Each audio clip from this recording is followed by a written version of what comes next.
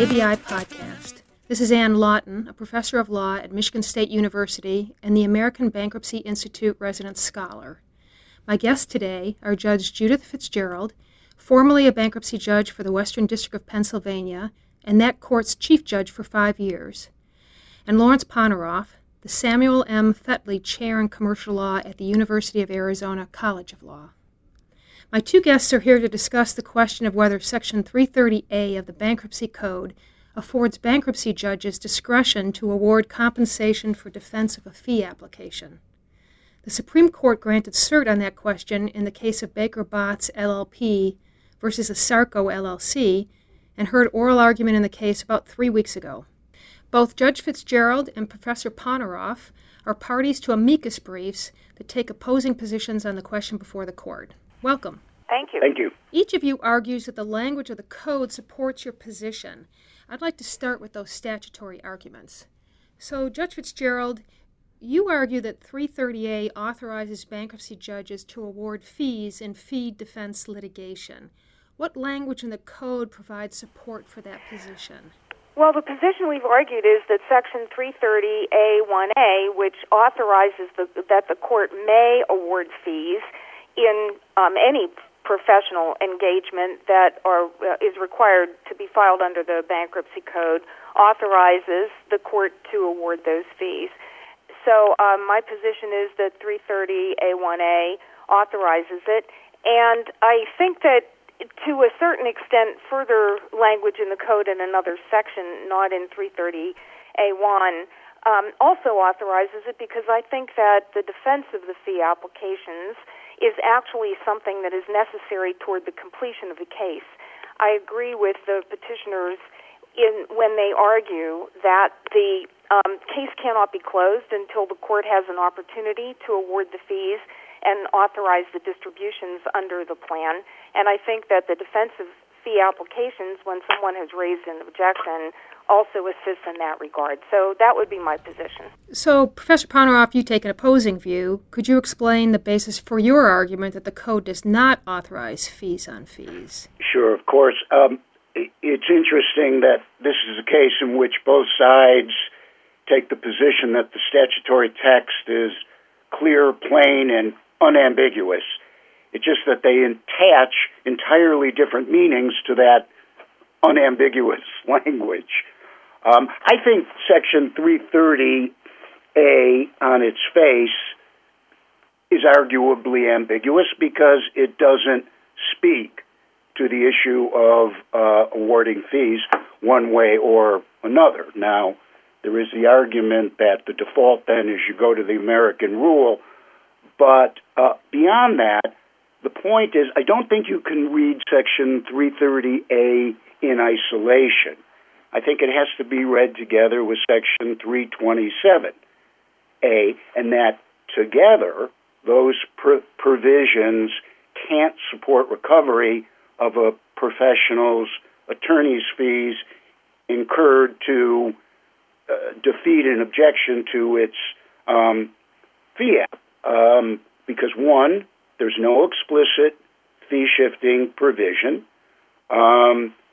Two, Section 330A allows for reasonable compensation for necessary services rendered by a professional hired whose employment was approved under Section 327A, and retention under 327A is limited to persons who do not have an adverse interest to the estate and limited to services involving assistance to the trustee in carrying out her duties. So when the attorney is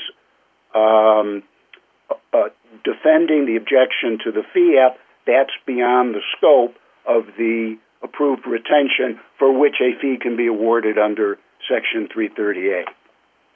Well, Professor Poneroff, how do you, if that is the case, how do you deal with the concept that if a professional fee is, I'm just going to make up numbers to make this easy. Let's say the professional fee award is $1,000, and the professional has been approved by the court under Section 327, but some party, let's just make it the debtor for ease, again, of access to understanding here, who happens to be insolvent, objects to the fee, and it costs the professional the full $1,000 to defend the fee. How do you deal with the concept that, as a policy matter, trustees and debtors will never be able to retain counsel because without that capability of knowing that they will, in fact, receive some compensation, they won't agree to be at that level of risk? And I guess my second question is it your contention that in defending your fee application, somehow you are adverse to the estate that you've been representing? Well, in my typical way, let me take your questions back assward. I don't think you're adverse in the sense that you're disqualified. It's simply that, one, you're not providing services to the estate at that point, and two, that your activities in defending against the objection are simply beyond the scope of the authorized representation. Doesn't mean you're doing anything wrong. You can hardly be blamed for doing so, but it's not part of the services for which compensation can be awarded under Section 330A, in my view. Before you move to the second argument, could I ask a follow-up question to this one, which is, in Section 330A.3, Congress has set out a non-exclusive list of relevant factors that a bankruptcy court can consider in awarding fees. Wouldn't it be appropriate for the court to decide that the defense of a fee application, particularly in the event of a frivolous objection, is in fact a factor that could be considered in awarding that fee? Well, first of all, now you just used the word a frivolous objection. If it really is frivolous and groundless, there are mechanisms through which sanctions, including an award of fees, can be granted. I think, Justice Kagan focused a lot on Section A3 in her questioning of the respondent, but I think the problem with relying on Section A3, and particularly, I think, A3C, which deals with services rendered toward completion of the estate, is that it mistakenly conflates the factors for determining the reasonableness of the compensation. That's the Section 3 factors. But it conflates those factors with the threshold question of entitlement to compensation in the first place. So Section 330A3's factors presuppose that the professional has been retained under 327A for this purpose and qualifies for compensation to begin with, which, again, I think is simply not the case. So let me jump in here for a minute, because you've answered my question as well about adverse. You're saying they're not disqualified as a result of it. That was one of the questions that came up in oral argument, right? But let's go to Justice Kagan's hypothetical, because I read that as sort of a follow-up of the U.S.'s position here, which is, can't we get to the point of saying fees on fees are compensable using the language of A1 and what reasonable means? So at oral argument, she posited a hypothetical, right? I hire you to shovel my driveway. Everyone agrees reasonable compensation's $10, but then I say to you, you've got to come down to court to pick up your $10. That costs you $5, so you end up netting $5 when everyone agrees $10 is reasonable compensation. So why is the question of what's reasonable, why does that not cover or include things to obtain, everything that you need to obtain compensation for the underlying work? First of all, I object to the concept of fees on fees. I don't think defending your fee application is awarding fees for fees. I think that the bigger problem in that respect may be bonuses, because that, to a certain extent, is awarding fees for services that have already been rendered and is a fee-on-fee. But nobody seems to be challenging the fact that even though a bonus may have exactly the same consequence to the parties in the estate as a defense of a fee application, that bonuses are sometimes appropriate. So I'm a little uncomfortable with the concept of fees on fees. But secondly, I think the answer I think the hypothetical doesn't really address the circumstance that we have here, because Justice Kagan is looking at basically a private contract.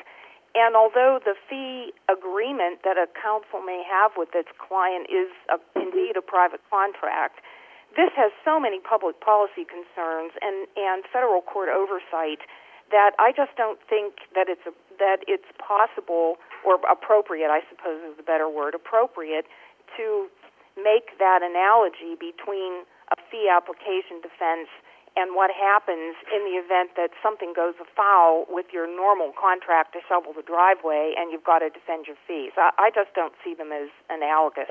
Okay. So, Professor Poneroff, I think you might want to respond to this as well, right? Well, actually, I would, because this is a matter as to which Judge Fitzgerald and I are in perfect agreement. I think Justice Kagan's example, or the answer to her example, is that's a contractual matter. And if I have to spend $5 to go down to the courthouse, the question is, under the terms of the contract, do I recover that $5? And if the contract is unclear, we look at the default rule. And if the default rule is payment occurs at the seller's place of business and I didn't change it in the contract, then I don't get that extra $5. In the event that the defense of the fee application costs as much as or more than the award of the fee itself, how would a trustee or a debtor in possession or anyone else involved in a bankruptcy case be able to obtain counsel when there is no assurance that, or no likelihood in a case where fees would normally be awarded, that they will be awarded under those circumstances? And my response to that would be that that's no different than the circumstance that attains outside of bankruptcy. If I represent a client on a residential house closing and charge a $500 fee, and the client doesn't pay it or contests it in some way, the reality is, unless my contractual arrangement with that client provided for fees, it's going to cost me more to pursue the client than it's worth. Now, in bankruptcy, there's an advantage, which is you have, Judge, as you pointed out, you do have the judicial oversight of a federal judge that can jettison a clearly frivolous objection in a fashion that outside of bankruptcy doesn't occur. So I'm not unsympathetic to the lawyer that is faced with the prospect of having to defend a meritless challenge to its fee. And that's this case. I mean, by every account, Baker Botts did a thoroughly professional job in handling a difficult Chapter 11 case. As evidenced by the enhancement. Right, that's right. But the enhancement is part of the court's discretion in these matters, which I'm very supportive of, as I am of the compensation parity argument. I just think the position being taken here would provide greater compensation for attorneys in bankruptcy cases than in non-bankruptcy matters. Well, see, I think the difference may be that when you're talking about a private person in a private circumstance without the federal court oversight and the requirements of the fee application process in the bankruptcy court code, you're able, in your contract documents, to take care of what's going to happen in the event that you have to litigate with your client. And assuming that your client, in fact, has the wherewithal to pay your fees, if your contract provides for the defense of those fees, then you have an opportunity to recover. But I don't think that same thing exists in the bankruptcy code, because the courts are under an obligation to award fees at a level that is compensable with attorneys who practice in other disciplines, not necessarily in the bankruptcy court. So I don't think that the circuit's suggestion that one way to address this is to have the attorneys essentially figure out the risk that they're going to face an objection and build that into their hourly rate works, because I think a bankruptcy judge who's aware of that fact is going to say, wait a minute, that's not something that I can approve. I cannot approve your base fee at that level because it's not something that happens in a comparable circumstance outside. So I just don't agree that analogy works on all fours with the circumstances that parties face in the bankruptcy court. But I guess my second question is, why couldn't the defense of a fee application essentially be treated as though it's an enhancement? If enhancements are discretionary, why can't you enhance the person's fee award by saying, fine, you were entitled to X dollars, so as an enhancement, I'm going to permit you to recover your defense costs, because that's the only way I can get you back to the fee that I said you were entitled to in the first place. Professor Poneroff? The answer is because you don't have the statutory authority to do that. Now, can you hide it in an enhancement? I suppose that's appropriate. And let me just, two other points very quickly. While it's true, outside of bankruptcy, I can deal with the possibility of a fee contest by a cost of collection clause in my engagement letter. I don't think I'm going to get many engagements if I include cost of collection clauses vis-a-vis my own prospective client. So I think the analogy is a little bit closer. The last point I wanted to make relates to Judge Fitzgerald's comment that it would not be appropriate to award a fee with an enhanced rate or a boost intended to take account of the possibility of incurring non-compensable defense costs down the road. Actually, I agree with her on that, but my response would be that, just as outside of bankruptcy, the professional's fee already takes into account the possibility of non-collection or additional costs to collect. In other words, let's say that if I knew for a certainty that I would always be paid 100 cents on the dollar with no transaction costs, my base fee would be $200 per hour. But I don't know that, and it's probably not true, which is why my regular base fee is $250 per hour. So the point is, if we award compensation to the bankruptcy professional at her regular non-bankruptcy hourly rate, but no fee defense cost, that's compensation parity. Awarding the fees to defend the fees is compensation parity on steroids. So let's go back, Professor Poneroff, to your basic point you made earlier, which is that there's a difference between the basic entitlement to fees, right, which you say 330A1, for example, does not include entitlement, and something like A3, which talks about compensation. So, Judge Fitzgerald, I'm curious, how do you work your way around the language, for example, in 330A1 that talks about services rendered? So someone defending her fee application, how is she rendering service? You've already rendered the service. The question is whether, to what extent your fees are compensable for rendering the service. I think you've rendered the service with the expectation that your client is essentially satisfied with what you've done, because if your client isn't satisfied, then you probably have a different issue than we're talking about here. Maybe that's not always true, but for purposes of this discussion, if we could just assume that for the moment. Because what happened here is the entity that was contesting the fees is the equivalent of an adverse party. So if an adverse party wants to come in and attack the fees, but the person who received the services is comfortable with those services, I'm not sure that defending the fee application isn't, in fact, part of the compensability of the reasonable services.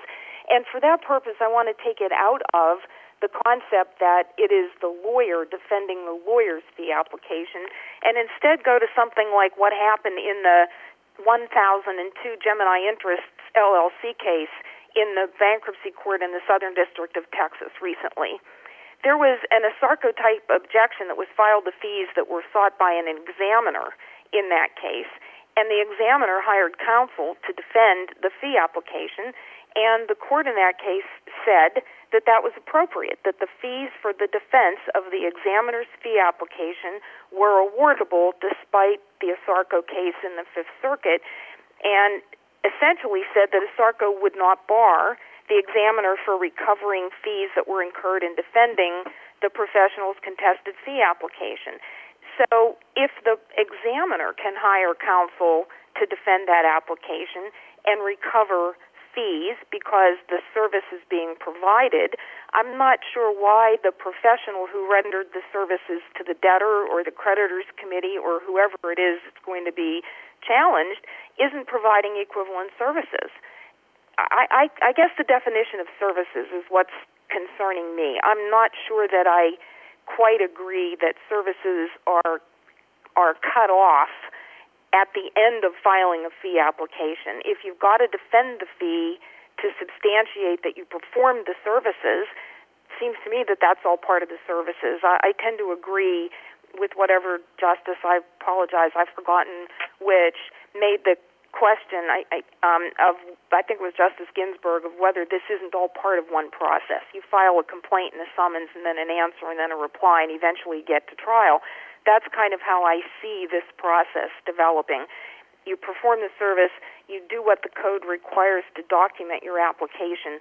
Somebody objects to it, you've got to defend that, and it may not be the final fee app, it may be an interim fee app, and you've got to get eventually to the end of the case, and I see it as a continuum. I see. So you're saying that services rendered should not be so compartmentalized as to relate to the work, the underlying work. It includes everything, and that includes the fee application plus defending the fee application. Is that a correct way of looking at what you just said? Yeah, that's a fair summary with one exception. I don't know that everything that shows up in a fee application is necessarily compensable. I mean, I think the whole purpose of my participating as an amicus was to say that bankruptcy judges have the capability and should have the discretion to be able to look at each of these items independently. And so, yes, I think it's all part of one process, but whether every specific item is compensable, I'm not sure I'd want to go that far. I think the court should have the discretion to make that decision, including whether or not the payment for the defense of the fee application itself is compensable given the circumstances of the particular case. Professor Poneroff, did you want to respond? Well, just a couple of thoughts about it. I mean, first, I do want to point out that the government, which supported the petitioner's position, did argue that they didn't believe the defense of the fee app constituted a service. And that's why, despite being pushed about what about A4, the services that are necessary to the administration of the case, the government didn't want to go there. But the other point that's troubling to me is exactly the example Judge Fitzgerald raised. In this case, the petitioner's position, if vindicated, it would operate like a fee-shifting award, wouldn't it? Because the debtor was challenging the fee, and the challenge was unsuccessful. But as Judge Fitzgerald pointed out, any party in interest can object to a fee app, and not just a fee by an attorney, by any professional. So the petitioner's position regarding recovery of defense expenses would mean, just for example, the fees of an unapproved lawyer hired by an investment banker to defend, let's say, the U.S. trustee's objection to the investment banker's fees would come out of the estate, even though it wasn't the debtor that filed the objection, and regardless of whether the objection is unsuccessful.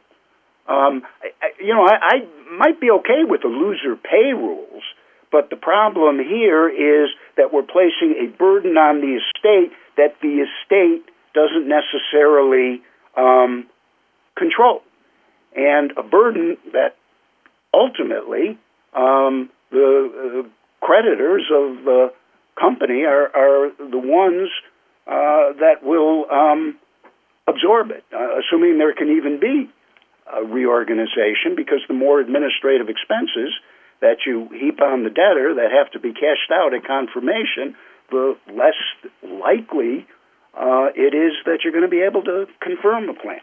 It's not a fee-shifting argument. So just to clarify, because you made a couple of points there that I'd like you to respond to, Judge Fitzgerald. The first, it's not clear to me that Judge Fitzgerald was saying that an unsuccessful party would recover these fees for defending a fee application. Is that what you're saying, that there's no way to distinguish between successful and unsuccessful defense, Professor Poneroff? Well, I was saying that under the petitioner's position, that the fees could be awarded regardless of whether the objection is unsuccessful or not. Now, in a given case, the judge may say, you know what, the objection was successful, I'm not going to award the fees, but the position taken would leave that open, leave that opportunity open to the judge, unless the objector was found to have acted in bad faith, which, unfortunately, Asarco was not. So, Judge Fitzgerald, how do you respond? Well, first of all, Asarco's issue came up post-confirmation in a case in which all creditors had been paid 100 cents on the dollar. So the construct of the case and the way it came up doesn't produce the list of horribles that Professor Poneroff is hypothesizing, in that the plan was already confirmed and all creditors were paid 100 cents on the dollar, which I think makes this even more egregious as a situation where a bankruptcy judge doesn't have the authority to look at the objection itself and determine whether it is brought for legitimate purposes and whether it's successful and fees should be awarded. So I guess, do I agree that in some circumstances the allowance of administrative expenses mean that other creditors don't get paid? Yes, I 100% agree with Professor Poneroff that that's what happens, but that's not an unusual thing in bankruptcy. Many confirmed plans appoint liquidating trustees for the purpose of pursuing avoidance actions, and literally the only thing that happens with the outcome of the avoidance actions is that the professionals who had the priority claims get paid. So it's not an unusual process in bankruptcy for professionals to be paid ahead of unsecured creditors. They have a priority. So I'm just not convinced that that's a reason to deny the bankruptcy judges the discretion to determine when fees should be compensable for defending a fee application.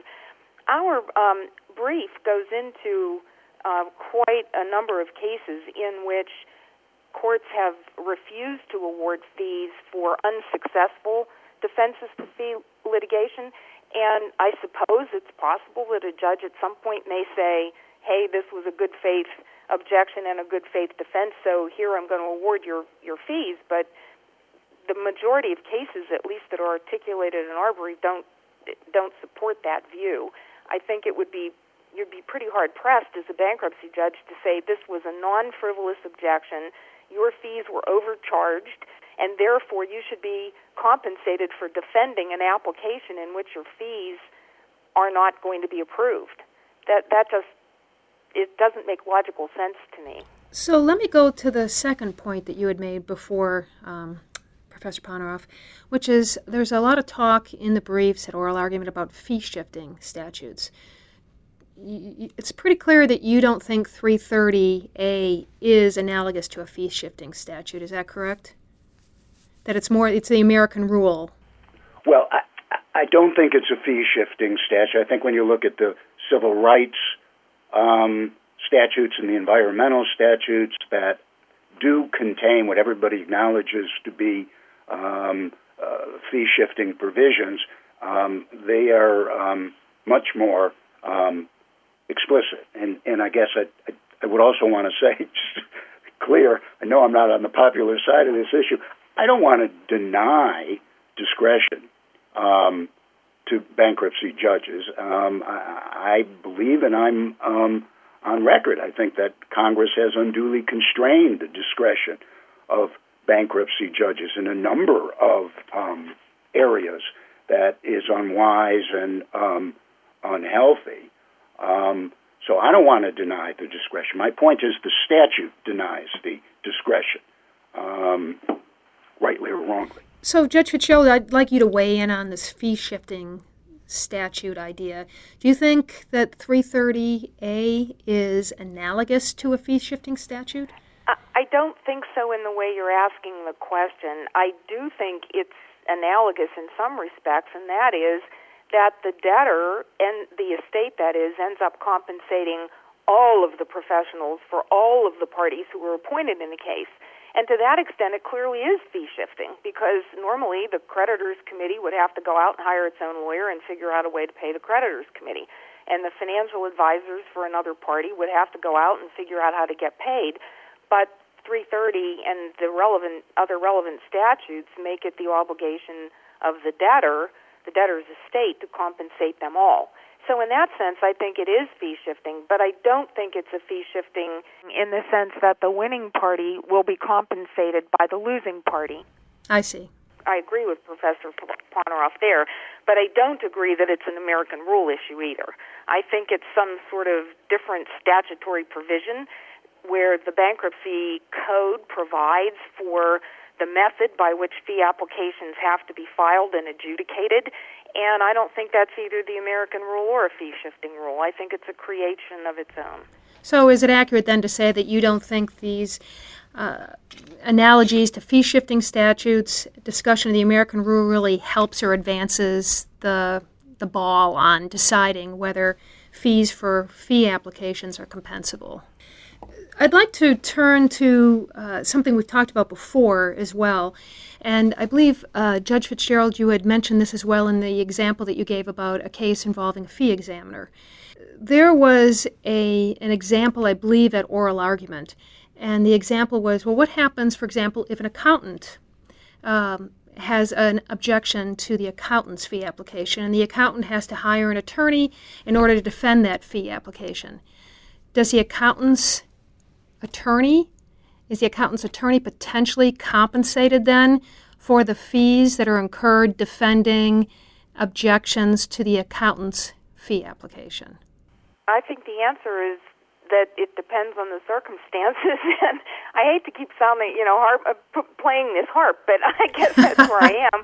I think it depends on the circumstances, and the bankruptcy court ought to be able to examine those circumstances in every case and make a decision. As a general rule, I don't see why they shouldn't be compensated for representing their client in the defense of that application, because otherwise there's nobody who can show up to make that defense. Typically speaking, for an accountant, it's not an individual who's coming in to defend an individual application. It's a company, and they can't represent themselves in bankruptcy. They've got to hire a lawyer to do it, and so I don't see why it shouldn't be compensable as a theoretical proposition. Professor Poneroff, do you have anything to add there? Well, I would point out that what Judge Fitzgerald just described is exactly the position that the petitioner's counsel took in oral argument, I think somewhat to Justice Scalia's surprise. Yes. He said the accountant's lawyer's fees would be compensable as an expense to the accountant or as part of the accountant's reasonable compensation for his underlying services. I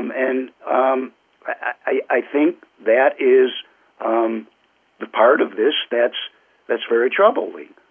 We're compensating a professional who hasn't been, whose engagement hasn't been approved by the court, who's acting from a fiduciary point of view for the accountant, not for the estate, not for the creditors, not for the trustee, but for the accountant, and making that come out of the estate as an administrative expense at the court's discretion. I don't see the statutory. I think it runs counter to the whole structure of the statute.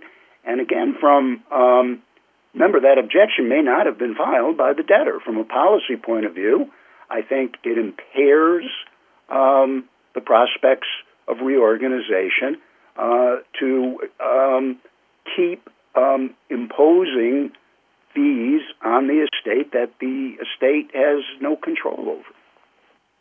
And I'm more sympathetic to that view too, because I agree that when a party who has been appointed as a fiduciary for a party, in other words, an accountant for a debtor, has to retain his own counsel to defend his own fee application, if that's what happens in the case, I think that's more attenuated than the circumstance where the defense is coming by the person who has engaged the services in the first place and is now being required to pay those fees because there is more control over the disinterestedness and all of the other requirements for being appointed as a professional in the case in the first place.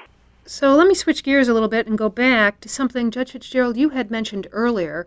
I think it was one of the two sort of solutions the Fifth Circuit had proposed as a way to address the problem raised by its decision. One of them was, well, you can adjust your initial hourly fee to take account of the possibility of a fee challenge. And the second was, there are sanctions for meritless objections to fee applications. So I'd like both of you to address those two sort of solutions the Fifth Circuit proposed. Well, I think I've already addressed the first issue, which is whether or not you can build something into your hourly rate. I don't think under the bankruptcy code and the standards that are applicable, you can build an enhancement yourself into your hourly rate, because that's not something that would happen in a comparable circumstance outside bankruptcy, which is what Congress and the courts impose on the bankruptcy judges as the standard for looking at hourly rates. So I don't think that particular policy works, and why you'd want to remove the discretion from the bankruptcy court to look at the circumstances and say it's appropriate in this instance, but it's not appropriate in that instance, and allow it to go into the hands of the professional so that all hourly rates get bumped up because no one ever knows whether they're going to have to defend an objection, doesn't make any sense to me. That just simply doesn't make sense to me. The second one, with respect to sanctions, I don't think sanctions are an effective remedy here. First of all, if you've got an entity who is objecting to a fee application and that entity is itself insolvent, you can order sanctions till the cows come home, but they'll never be paid. So it's not an effective remedy. And secondly, I think the standard is very high in that most of the time sanctions are not going to be awarded unless there's really egregious behavior. And not every objection is terribly egregious behavior. So I just don't think either of them work. Professor Poneroff, I wanted to give you an opportunity to respond. Do you have anything that you wanted to add here? What do you think about these, quote, solutions? Well, let me talk about I agree you can't build it into your fee by adding a premium to your fee, sort of a risk premium, because of the possibility of an objection. But what I would point out is it's already built into the fee. It's part of, as respondents' counsel indicated in oral argument, it's part of the overhead that is already built into the fee. So I think in point of fact that is part of the solution.